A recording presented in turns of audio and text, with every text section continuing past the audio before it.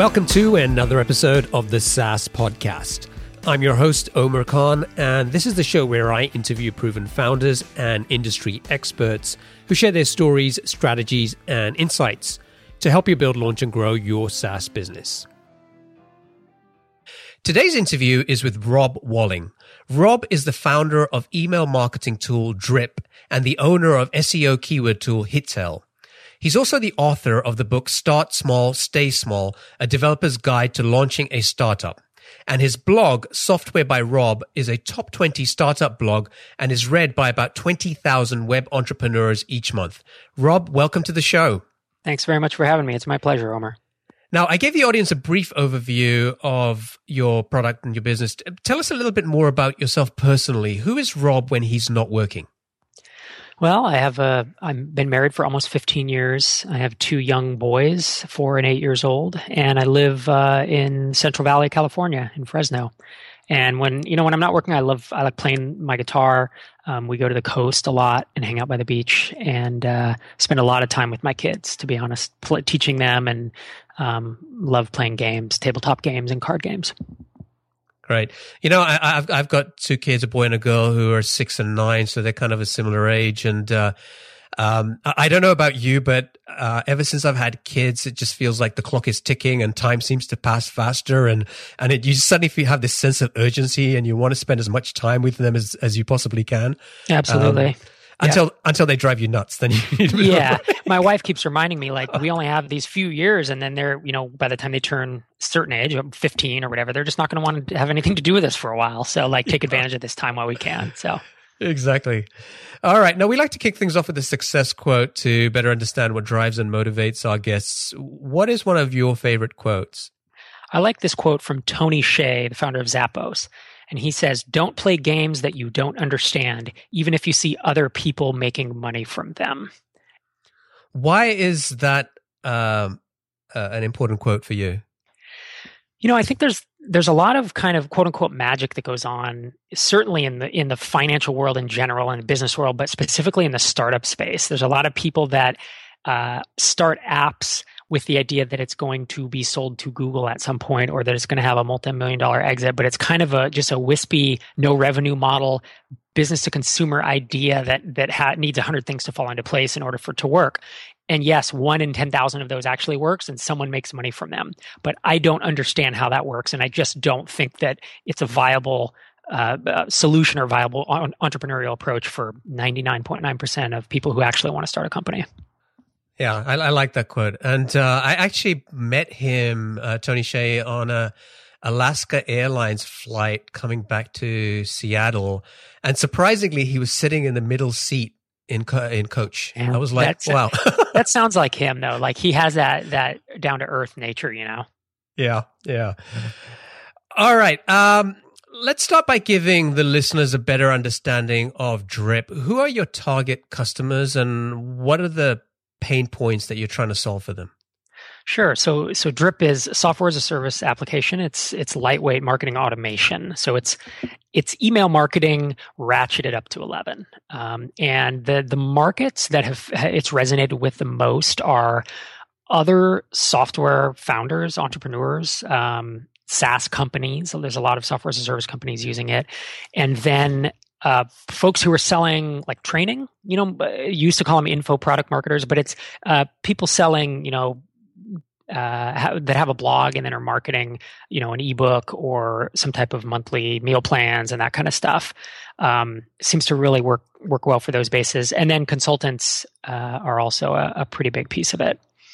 And I'll stop there. So how is Drip better or different than what's already available in the market today? Sure. Yeah, email marketing has been around for 15, 20 years now, and it's been pretty stagnant. Like there really haven't been very many dramatic changes recently. And this move into marketing automation is I believe the next wave of email marketing. And so Drip kind of sits on the shoulders of a lot of the email marketing stuff we think about, like MailChimp, Aweber, Constant Contact, and it uses things like tagging, where you can you have a single big list of subscribers, where an email address equals a person. It's not their email address on 5 different lists in your account, it looks like 5 different people, and you can't reconcile all their actions. Like Drip puts them all in one big bucket. You have a single list for your whole thing, and then you can tag them. You can track events that they do. So if someone visits your pricing page, if someone buys something from you, all that goes in and kind of builds a profile. It builds activity and shows you things they've done.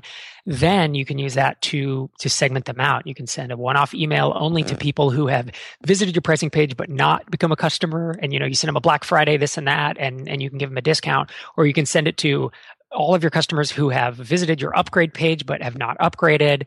You can set that up to do one time, or you could frankly do it, every week. I want anyone in the last week who's done this to receive something. So it's adding intelligence to email marketing. It's not sending static email newsletters anymore. It's actually allowing us to have much more insight into what people are doing and to move from this one-to-many communication to one-to-few, where you can personalize the message based on who they are and what they've done.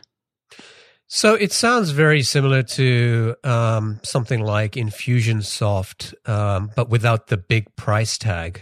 Exactly. That's right. So marketing automation is a whole segment, right? And you have HubSpot, Infusionsoft, Ontraport, Marketo, Pardot. There's several of them.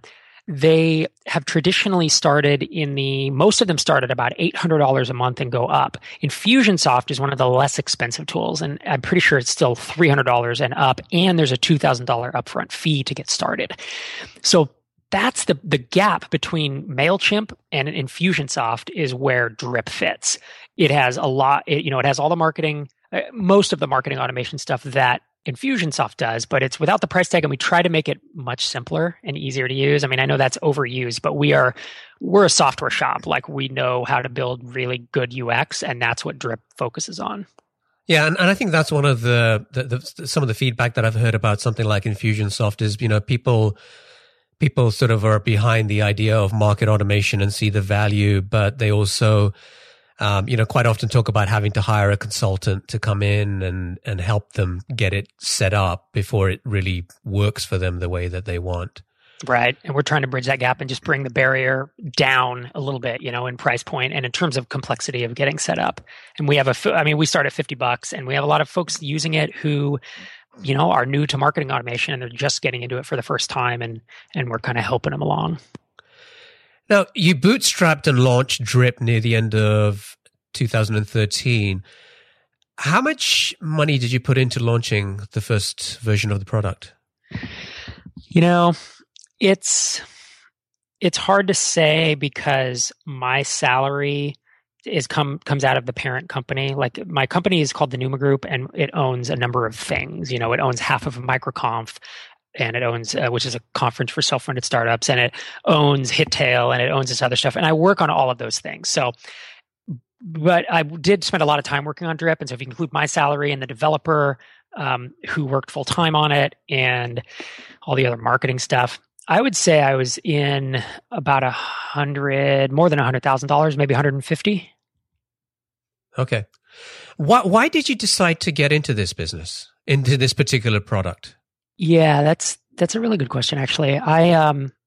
To be honest, I saw a market need, and it was not in the marketing automation space because I really wasn't that familiar with it, but I wanted to do something much simpler, and I was trying to go after a single feature SaaS app, and I just wanted to be able to easily capture emails. Like, this was before SumoMe, the little Sumo pop-up came out. It was before OptinMonster. Yeah. So it was actually kind of a pain to easily capture emails without going and editing every page on your site. And so I wanted to build this little pop-up toaster widget in the lower right. It's like an OLR chat window, and allow it to capture emails, and then have you super, super easy be able to get an email mini course up, just a lead nurturing mini course. And that was the original idea. So I wanted to get into that space because I knew, like, we had a need for it. I had asked 17 different founder friends of mine if they had a need, and 10 of them said, yes, I would pay for that service. And so that's the original product that launched at the end of 2013. Okay, so in your first month, you generated over $7,000 in recurring revenue. Correct. How were you able to generate that much in your first month? Well, it's because I started marketing the day we started coding. And really, code development took a good solid, it was halftime for a while, but let's say it was about 6 months before we really started getting a customer into production. And then there was a slow launch period of about 4.5 months where I was getting one new customer a week into the product, but it was not live. During that entire time, so say that's 11 months, 12 months, I was marketing. I mean, I was running Facebook ads to a landing page. I was talking about it on podcasts. I was writing about it. I mean, just everywhere I could spread the word, I was doing so. And so I had an email launch list of interested people that was about 3,500 people. And so when I launched to them, that's why the revenue spiked up so quickly. That's awesome. Yeah. I think that, personally for me, I've probably spent the last 4 or 5 years really trying to get deep in marketing, just basically trying to get some mastery there, right? I mean, it's such an important part of running any business. And I would say that I credit my background was initially as a developer. I worked most of my career as, in product management.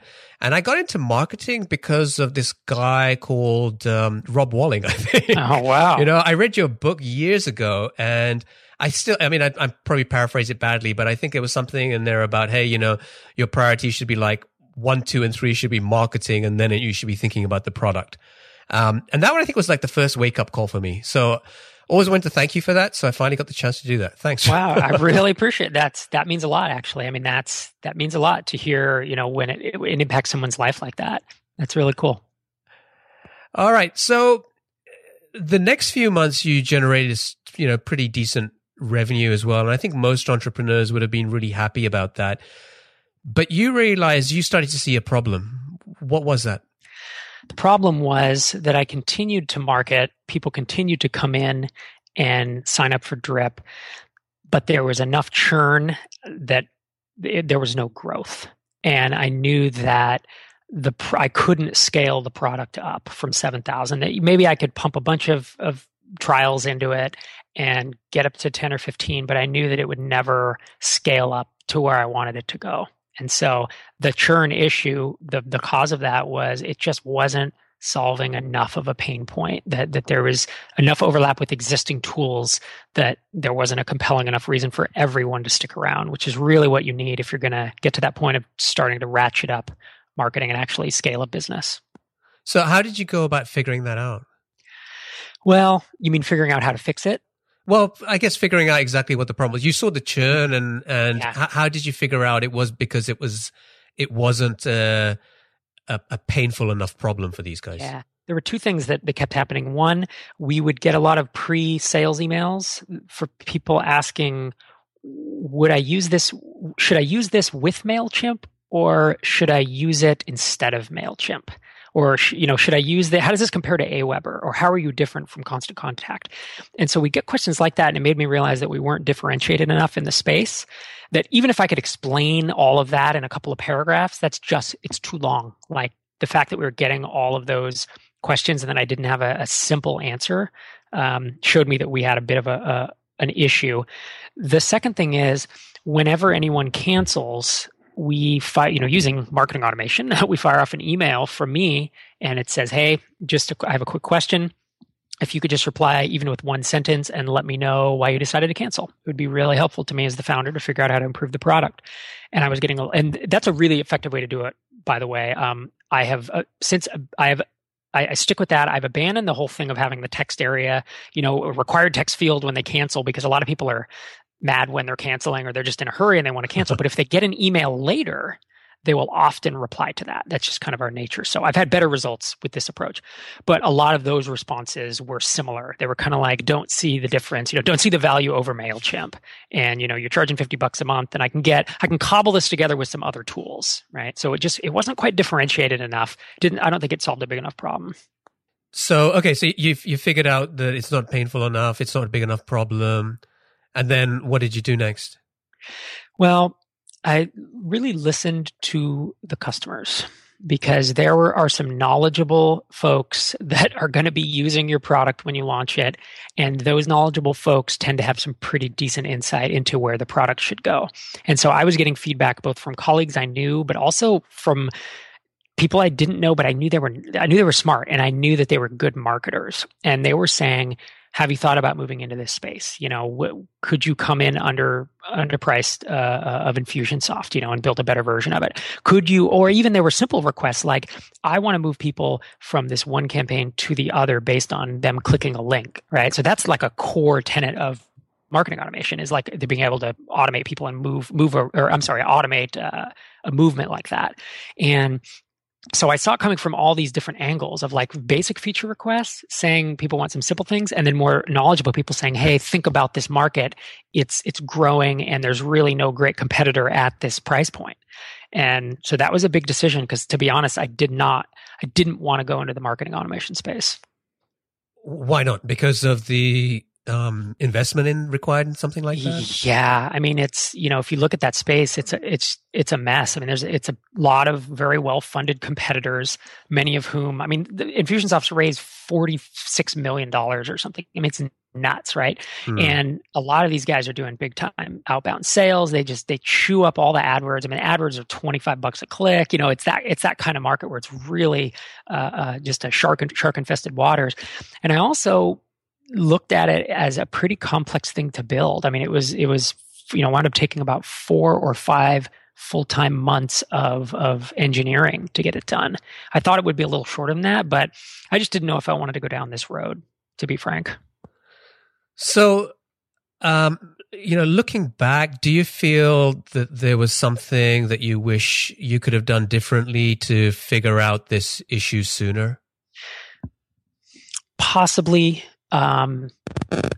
I've traced it back, because my lead developer, Derek, and I had a call every week, and we recorded all of them. And then I edited all those calls down into about a 2-hour, essentially like an audio documentary of our time. I've released that. It's at startupstoriespodcast.com if folks want to hear it. But it's an interesting journey. It's about 10 months. And it's 2 hours, so it just skips. There'd be a 5-minute conversation, and then it skips to the next one. And I put music in between them and stuff. But I've listened to that, and then I listened through all the audio, and I genuinely don't know. Maybe I'm not smart enough. I just don't know what I would have done differently to suss this out. Like, I validated the idea. People in the end did buy. I did get to $7,000 in revenue, which had I been working a full-time job, I probably would have quit my job at that point. So I feel like it was a success in terms of what I know how to do, which is launching small bootstrapped apps that make a small amount of money. But it was, I guess, with every product I've ever had, there's 3 phases to it. And there's always the building, and then there's learning, and then there's scaling. And so I like to validate and then build something, and however many months that takes, that's always pretty fun. The learning part is always agonizing. That's pretty much once you get people starting to use it until you get to the point where you have reduced churn and you've really built something people want. It's commonly known as product market fit, so I can use that term here. But that learning phase is agonizing, no matter how short or long it is. And every product I've had, I don't know how to do it without having that phase. And for me, launching to 7,000 and then the next 5.5, 6 months as we did like this mini pivot into marketing automation, that was my learning period. So I did expect that it was coming. Didn't know how long it would be. It doesn't make it any easier that I expected it was coming, but it did make it possible for me to persevere through it, and not kind of give up a few months in. Did you do a talk? Was there a MicroConf video where you talked a little bit about the building, learning, scaling? Yes, that's right. I talked about it in the context of Hittail specifically, which is the previous SaaS app that I did the same thing where I built it. And then learning is just like learning who your market is. Who does this resonate with? What positioning do you need? What headlines work? How do you retain people? All that stuff. And then once there's a certain point where it just feels right and it's like, wow, all this stuff's firing. All the metrics are in the right place. From there, that's when you really try to scale it up. And so, it's from MicroConf Vegas 2013, I think. Okay, cool. And I'll find online. it. I'll include it in the show notes. Cool. Okay, so you revenue's flatlining. You're getting this feedback for maybe a different type of product or a different type of problem. What did you do next? Well, I mean, I did a lot of soul searching and a lot of conversations with my lead developer, Derek, and we just talked about, do we want to do this? I mean, do I want to bite this off?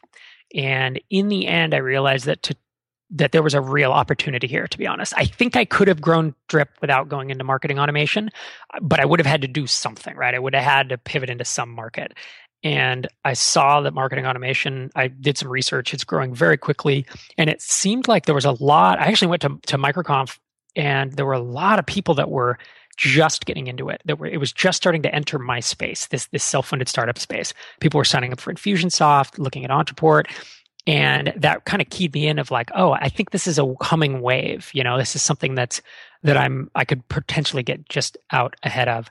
And so that's when I took the plunge and I just made the decision that like, we're going to go all in on this, and let's map out what we need to build to get a basic, 1.0, and then let's start writing code. And when was this? That was, I think it was late December of 2013. We essentially launched to the public in late November, and it was either late December or maybe the first couple weeks of January that we really spec'd everything out and started coding it. Okay. And then so you started working on Drip 2.0, which you launched later in the summer? Yeah. We released it over time as we built different rules, but I really publicized it and went public with the whole marketing automation thing. I think it was the end of July. So that would almost be 7 months. But it was really around May where we started pushing it to existing customers, and the uptake was noticeable. Churn actually started going down.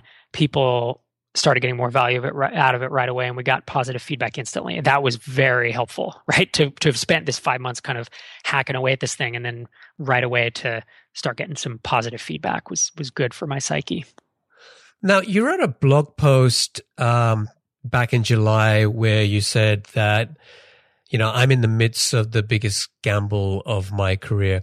For folks who haven't read that, what was going through your head at the time? Well, it was a little bit of what I've been talking about so far. I mean, it was like, here I am, a self-funded, mini startup, just two of us really, plus our support guy, and I'm going to enter this market against giants, Infusionsoft and Pardot and Marketo and all these things. And it's frankly the biggest, most competitive market I've ever entered. It's probably the most ambitious project I've ever undertaken in terms of building an app from scratch. That's this complex and this large. I mean, we run on, I think we now have 10 different servers, running on Amazon EC2. We spend a lot of money on infrastructure. I mean, it's not a traditional, solo founder SaaS app. I mean, this is much more of an actual complex application. And so all that was going through my head, and I was just I was thinking that through, and obviously that creates anxiety in you as you think about it. And so I was putting that on paper, and that's what that blog post was. What was the most challenging time for you over the last year? Well, it would have to be right around the December, January timeframe where we decided to make this move, because at that point I'm making a big commitment that I'm not going to know, and I'm not going to know when it pays off. I mean, it's months down the line where I'm going to see if I'm right. And I hate that kind of stuff. Like, I like to validate as much as I can early on. And I didn't know how else to proceed. So I kind of had to take a gamble, and that was tough. It was tough to wait it was about 90 days to 120 days before we started getting a feature out. And I didn't have much to do because as a marketer, I didn't want to drive traffic because it's all just going to bleed out the bottom of the funnel. So it was kind of like I did stuff, but I felt like I was sitting on my hands a little bit and just waiting to see if it worked. So those were tough days. Okay, so you launched in July. Early feedback was good, and then what happened? Things took off like a rocket. Wow! Yeah, it was noticeable. I mean, I think it started growing by $2,000 and $3,000 a month of recurring revenue every month since then. It was substantial, and I put the pedal to the metal. I mean, I don't want to act like just releasing the feature was enough, releasing this marketing automation stuff. I mean, we've been working hard. My team is now, it's 5 of us full time. There's 3 full-time developers. Like we release multiple features per week, sometimes multiple per day. So we are hustling here. It's not like it was done in July. And then I was behind the scenes for most of that 7 months. I was preparing tons of marketing stuff, email sequences and blog posts and getting content set up and getting my ads, set up and retargeting. I mean, just all this stuff. So when it came time to do that, I just let the crossbow, I had pulled back on the crossbow for months and I just let it go. And, that it was definitely vindication. My biggest concern was that it wouldn't continue. I had this great spike end of July, August, awesome growth. But then I was like, is this sustainable? Because that's the real challenge, right? It's easy to do some big launch and get a bunch of trials in, but can you reliably bring new trials in and continue to convert them and not have churn spike through the roof? What's your monthly recurring revenue looking like right now? It should be about, it's February. I think it'll be at 26,000 by the end of the month. Wow. That's a huge improvement. It's doing really well. I'm feeling good. And is it still continuing to grow? It is, yeah. It grew by 3,000 last month, 3,000 the month before. I don't know that, I don't like to project, so I'm not going to say it's going to keep doing that because I'm pretty conservative, but I see the path of how to continue that for the foreseeable future. I will you hit a plateau eventually, right? Because your churn will just at a certain trial level with a certain level of churn, you just mathematically can't get past it. But that level's 3 or 4x where I am now. So I think I'm going to keep hitting it hard with what I'm doing because it's certainly working. Is there one particular thing in your business that you're most excited about right now as you look sort of towards the rest of 2015? That's an interesting question. I'm excited that I love actively developing new things and meaning it within the product itself. Like we just launched lead scoring a week or 2 ago and it is so cool. I love that I'm using my own product. Like I'm such a marketer anyways, and I love email marketing. And so to be able to just flip the switch on a thing that we just worked on for 6 weeks and to have it show up in my account and my, all my emails are now being lead scored based on how much they interact with my website. And this is across, my podcast website, and the blog and my book and both Drip and Hittail. So I can see what people are doing. That is like really exciting to me. And we have more stuff like that on the way. So I think I'm excited just to be able to use it myself. And then it's a truly an added bonus when it, hits the hearts of the other customers and allows us to continue growing. So thinking about this what you described to me as a semi pivot, it paid off for you and it looks like it's, things are just moving upwards here. What advice would you give to somebody who is maybe in a similar situation and, maybe is kind of at the stage where they're thinking they may need to pivot, but they haven't quite got there yet? It is a hard time. I'll admit. I really feel for folks at that point because I was just there, a year ago. I think the advice I'd have is probably since what I did worked, and I would advise to do that, and that is listen to the customers that are requesting things that you think the customer knows what they're talking about. Because there were a bunch of, by the way, I make it sound pretty clear. Like we had 100, 200 customers. There were people requesting off the wall things that had nothing to do with marketing automation. So there was a job to do there of filtering and trying to focus the requests and figure out what the pattern was. And that's kind of the advice I would give is if people are already paying you, try to figure out which of these are your best market, which of them are most likely to stick around, and which of those you want to continue working with. An example is like we had some bloggers who are just, bulk. They have these huge lists and they make money with ads or whatever. And they were requesting things that were completely different than, say, a SaaS company, or an info marketer who's actually selling products, selling books and ebooks and such. And we had to make a decision, who do we want to go after, and who do we really want to cater to? And obviously we went after, the SaaS guys and the consultants and software products and such. So that, I think that's my big piece of advice. The other one is to try to, as much as you can, once you get this feedback, try to validate as much as possible before you go and spend a bunch of time building things.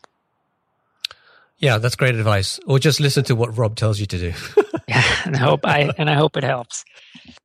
All right, Rob, it's now time for our lightning round. I'm going to ask you a series of questions, and I'd like you to answer them as quickly as possible. Are you ready? I am. All right. What's the best piece of business advice that you ever received? It's not to let someone else, be it the media or tech blogs or the cool kids or whatever, set the agenda for your life. To figure out why we're doing all of this, figure out why you're doing all of this, and stick to it. I love that one. What book would you recommend to our audience and why? I actually have two recommendations. One is called Traction by Gabriel Weinberg and Justin Maris, and the other is called SaaS Marketing Essentials, and it's by Ryan Battles. I recommend both of them because they're highly, highly focused. And while I still listen to business books, high level business books, they're fun. They don't actually help move your business forward in general. These books, if you really are growing like a SaaS app or a B2B app, these things will give you actual tactics that will move you forward. What's one attribute or characteristic in your mind of a successful entrepreneur? It's obsession. It's being obsessed with details. So making screens look amazing, making sure there aren't bugs, and it's being obsessed with pushing something forward, right? Being obsessed with the product. I think about my product when I'm doing dishes, when I'm in the shower, on my drive into work. I think that's a big piece of it. That's great advice. I interviewed Peter Coppinger the other day, who is the co-founder and CEO of Teamwork. They're an Irish-based company, and they bootstrapped this business, and they're on track to do, I think, like $15 million this year. And he kind of talked about something similar, what you're talking about, where I just said, hey, you see an opportunity, and you kind of think you can. A lot of people see opportunities that they think they could do better, but doesn't mean they can actually execute on that. And what makes you think that you could do that? And his answer was pretty much the same in terms of, I would eat, sleep, kind of this thing until I got it right, So yeah. It's a very powerful attribute to have. Yeah, and it's interesting because I don't actually work that many hours in a week, right? I work less than full time, and I have for the past 5 or 6 years because that's a personal goal of mine and a choice I've made to be with my family. But I am still obsessed with my product, even though I'm not working 70-hour weeks. I'm all over it, and I think about it a lot. Which leads nicely into our next question, which is, what's your favorite personal productivity tool or habit?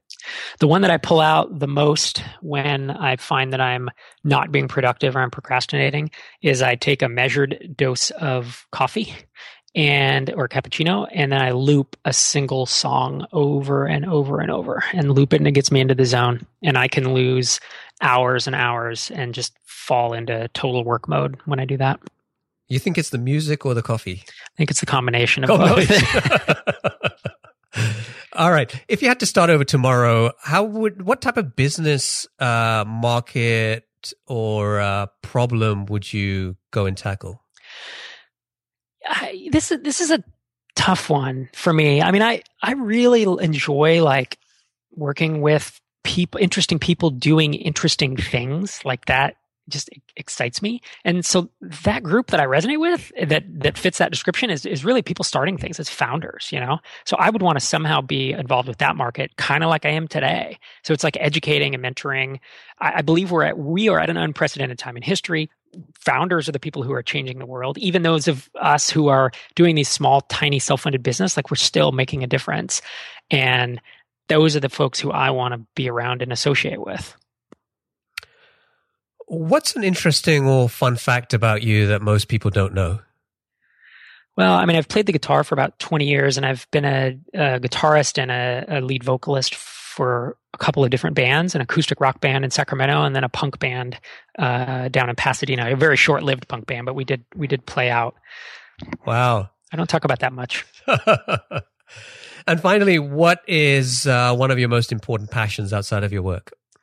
It is gonna sound cheesy, but it is spending time with my kids and being able to be there for them. By not working full time, I spend a lot of time with them, and I'm just teaching them. My wife and I both teach them the life lessons, and that's that's something that I can't imagine I will ever regret this time of my life and this decision that I've made to not go after the big moonshot startup, but instead to focus on the folks that are at home. Great answers. Rob, I want to thank you for joining me today and sharing your experiences and insights with our audience. As I mentioned, I've been following you for many years, so it was really nice to be able to actually get some time and talk with you at length. So thank you. Now, if folks want to find out more about Drip, they can go to getdrip.com. And if they want to get in touch with you, what's the best way for them to do that? Twitter's a great place. I'm on it once a day, and I'm at Rob Walling. Awesome. Rob, thanks again. I wish you continued success. Indeed. Thank you for having me on. Cheers.